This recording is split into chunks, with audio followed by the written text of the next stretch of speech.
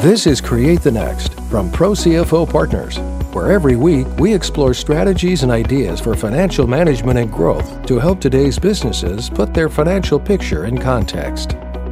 Welcome back to Create the Next. I'm Chris Mitliff, and I've got Todd Sloan back with me today. Todd, it's been a minute since we were together, maybe early part of the year, and some things have changed sort of economically in the U.S. Globally, we're in a different stage than we were from more pandemic-minded things. And last time we talked, it was about kind of growth and scale and some strategies, some tactics, some ideas around that. We talked a lot about kind of that early stage or startup. I wondered today if we could talk a little bit more about kind of that mid-stage company, maybe late stage.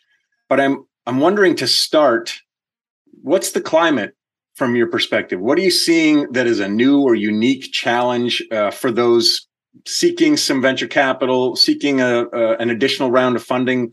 Kind of what's happening that's maybe unique right now, that if I'm a mid-market company and I'm in my first or second round, or I'm just kind of out there seeking venture capital, is there something that's going to be a rock in my shoe right now as I'm trying to kind of sort through some of that? Yeah, valuation, right? So obviously valuation pressure. If you go to raise a financing round today, are they going to push back, and or they being the investor community going to push back and say, last round was valued here. Maybe we're not so excited about those kind of multiples, and push back on valuations. And ultimately that creates dilution pressure. Yet at the same time, these companies need, capital to continue to grow. And so that's probably right there. That's the formula that, challenges, that mid-stage, early stage companies, and kind of continuing to pursue their goals.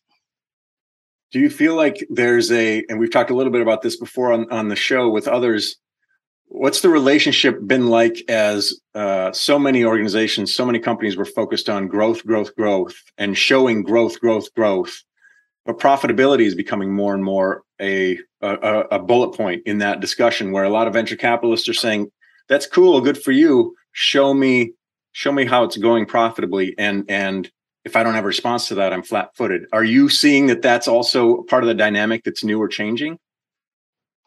I think that's always part of the dynamic, is proving that your business model works.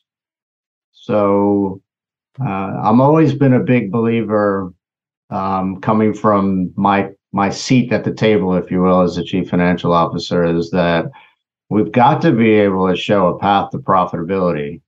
You've got to be able to show that the metrics, the unit economics, if you will, work. So even if you're burning cash, which, we all do as, early stage companies, the ability to prove that, you can show that that business model can be successful as you start to scale and you start to get closer to maturity. And if you can't prove that out, and it's just, obviously a business model that doesn't have the great unit economics, that's going to be a challenge, and investors will snuff that out at some point and hurt your ultimate, goals and valuation path. I think investors used to be more patient with that, or at least more willing to sort of say, okay, well, I'll be along for the ride. And now, at least in technology, it's a little less. It's a little more. I'm not ready to dedicate some attention to you until you can do these things. Is that accurate? Are you seeing that? I do see venture capitalists being pretty supportive, so the early stage, so maybe a Series A person saying, yeah, we get that this is a challenging market, but we made a bet with you because we do believe in your business model. Not so much, we do believe in the market that you are going after, maybe as an example, like a healthcare tech company that, is providing a great benefit offering that they do believe the market needs and the demand is out there. And even though this may be a challenging market, we're going to continue to support you. Does that mean they're going to hand you big checks for huge valuations? Not necessarily, but they will continue to support you and, invest just at maybe, a little tighter valuations. So I do see support from good VCs that certainly believe in the business that they invested from the beginning. I feel like that's a great segue to a mindset that maybe startups and as you pointed out, Series A are enjoying. But let's talk a little bit more about how do we define kind of that? How do I know when I'm getting into this sort of mid-sized, sort of strategically, I need to think differently? And I kind of want to position this in two different ways. How should I be preparing for scale as that sort of investing-minded organization who's looking for, as you said, Series C or later? I'm kind of moving into that. What should I be keeping in mind? And then what do I do with all of that? What do I do with some of that investment? How do I start to think about headcount? How do I start to think about expansion? What should I be thinking? Capital? How should I prioritize? So let's walk through some of that stuff. From your perspective, how do I start to think of myself? What are the hallmarks of a mid-market or a mid-sized company that is starting to need to take this investment round seriously in a different kind of way? Yeah, it's let's say you've gotten to say 20 million or so. You're seeing market acceptance for your product. How do you now transition to sort of really adding fuel to the fire? Maybe you've been very much sort of a founder-led sales organization. So how do you now start to think about the go-to-market investment? And the go-to-market investment or the marketing funnel. So how are we going to, really sort of add that fuel? Are we going to invest heavily in, marketing efforts? Brand awareness, advertising, lead generation, events, content creation, all of these sort of, marketing tools to kind of really start to build more awareness, and broaden the market opportunity, and then feed that with, sort of the sales capacity planning and a lot of the decisions around how do you structure the sales organization? Do you go geographical? Do you go vertical? What kind of capacity planning are you thinking about? What segments are you attacking? Are you attacking sort of the SMB world, or is your product really more geared towards enterprise offerings? And that all impacts how you design your sales organization, and you transition from that sort of founder-led sales organization to more of a, meat and potatoes, larger sales organization with all the different components and fact breakdowns. So that's really a lot about, how your product has gained acceptance in the market to get to 20 million. Let's say, again, sort of talking about that mid stage to kind of, it's very hard to go from 20 to 40 or 50, on how you make that transition. A lot of companies will, you fail a couple of times with some sales organization structure, and, hopefully you're not failing big, because that could always set you back a little bit, a year or so. But those decisions are critical in terms of making that transition from that 20 to 50 million, if you will. Is it obvious to me? I mean, I kind of want to ask a question that seems elementary, but you mentioned 20 million. Are there benchmarks that I should just kind of be looking for and say, okay, my company has hit this size, or as a founder, have I reached some capacity, or how do I know? Should I be surrounding myself with, the right advisors to help guide me through this? How do I know is it a time thing? So you mentioned kind of product market fit. We've been here 3 years and it's going well, or we've shown growth, market acceptance of X%. What are some of the signals I should be watching for? Create the Next is brought to you by Pro CFO Partners, who believe every business deserves to work with an expert CFO to guide its success. Pro CFO Partners are expert financial officers networked across industries, verticals, specializations, and situations.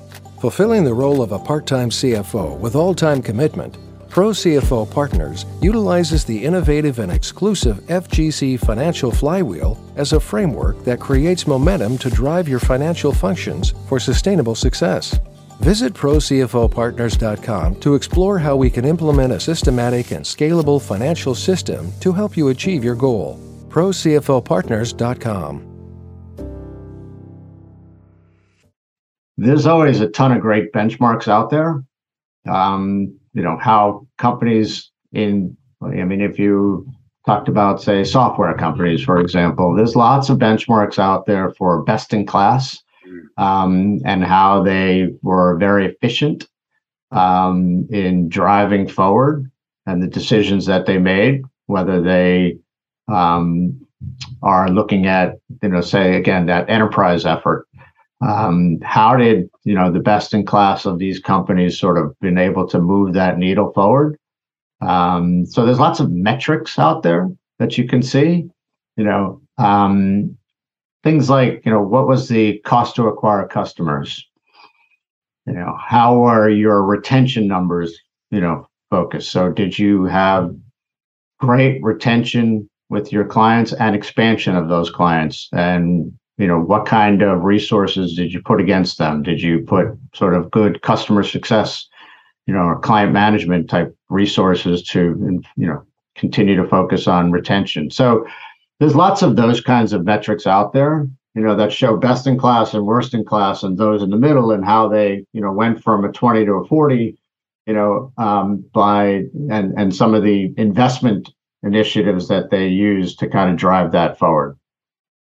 So once I'm there, let's say I get my round of funding, or let's say that I want to be really specific about here's what I need to do with that funding. Do you have some guidance on how do I not just act the part of a company that wants to kind of be in that mid-size, but how do I be that? How do I position myself? What kind of structure, what kind of infrastructure do I need to start to do that so I can move to that 20 to 50, 20 to 60, and then 60 to 100, whatever my mindset is?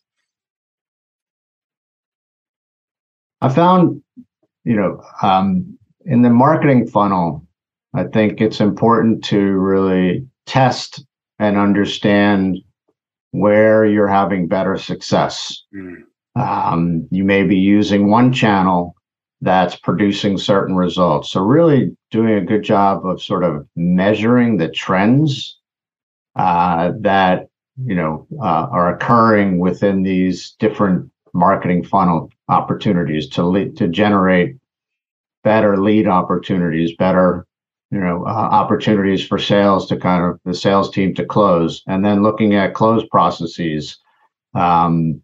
What does the sales cycle look like? So it gets very granular in really trying to measure that. So I think it's important for organizations to have a decent infrastructure to allow yourself to measure the performance of some of your marketing and or sales initiatives. And that comes through sales ops or operations teams. So sometimes, I think that, and this is biased, but the G&A function gets, short shifted in terms of resource. Yet there's a demand for data and information to help us drive decision making, right? And let's say that is a bit of a cliche, but it is true, data-driven decision making. And if you don't have the data and you're not really evaluating it properly, you're not necessarily helping yourself as you put resources towards certain initiatives. You need to be able to measure those initiatives. And I do think, having a good sort of operations team that helps to, identify trends, and successful trends, unsuccessful trends, as because your resources aren't flush, you're not sitting on a huge amount of, capital, you have to use it wisely. So I do think, helping to measure all of those marketing and sales initiatives are really important as you're trying to make decisions to drive, forward, growing from 20 to 40 or 50. I think that's really interesting and good advice for two reasons. One, as a marketing pro, what you do as a startup is very different than what you do when you reach that sort of mid-size, and engineering almost becomes part of what you need to do. That's when you get into the really, as you said, granular A/B testing. What if we move the button from this page to that page, or from this side to that side? If we see a 2.1% increase in this, it lifts that. It becomes very different from maybe more of the creative minded aspect that the startup might be enjoying. It's becoming very much, we need to have more and more quality data to respond to. The second thing that I love about what you're sharing, it's kind of a segue too, is you're talking a lot about systems and processes. And in that startup world, as you said about the founder, there's a lot of hustle, there's a lot of hard work, but you can't get to that next place unless you have predictable systems and processes. What do you think is the role? And you've kind of dropped a pile of knowledge on us just this morning, but how should I be looking at this from, let's say I'm a founder, what sort of advisors do I need around me? If maybe I've got a board, maybe I've got a small team, but do I have a CFO? Do I need a CFO? And should they be providing me with the same level of insight that you are? Or should I be seeking that from, I don't know, somebody else who's, my pickleball buddy who's also a startup and now he's trying to merge in? Talk to me a little bit about how I should be sourcing my decision making.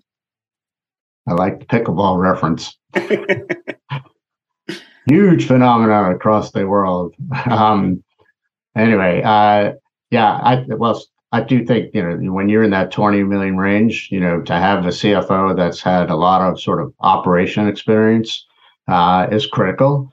You're wearing in these these stages of companies, you wear a lot of hats. So I've sat in that seat, probably 8 different times, and building that operations support, having that experience and helping companies scale is critical. I think it's very important to be able to provide the data that the company needs and support, your peers on the management team, support the marketing folks, support the head of marketing, support the head of sales, support, even sort of the, head of tech in any capacity to help them with data, to make them smarter as they drive forward in their departments and as they, pull resources together to help grow the company at that stage. So I think it's very important to have systems in place, and my team in particular, typically is not just, obviously you have the accounting heads, you have the FP&A, which is really more sort of business operations is the sexier term for FP&A these days, but it is very instrumental and has a big impact on helping teams be smarter with that data-driven decision-making, because, we're pulling together a ton of data and helping them analyze the data. And we're good at that. That's sort of our DNA, more so than, other folks.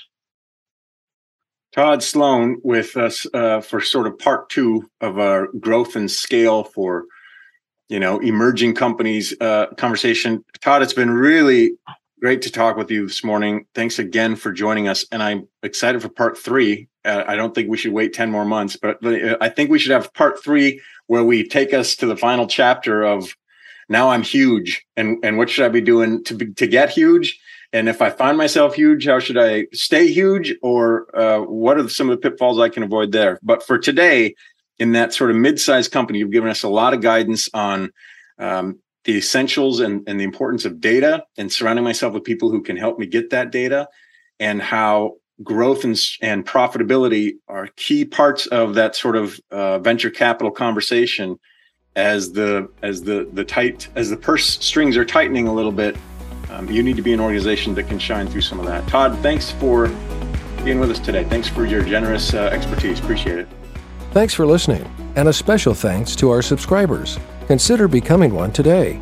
Visit ProCFOPartners.com and learn how we can help you build a framework for financial management and growth.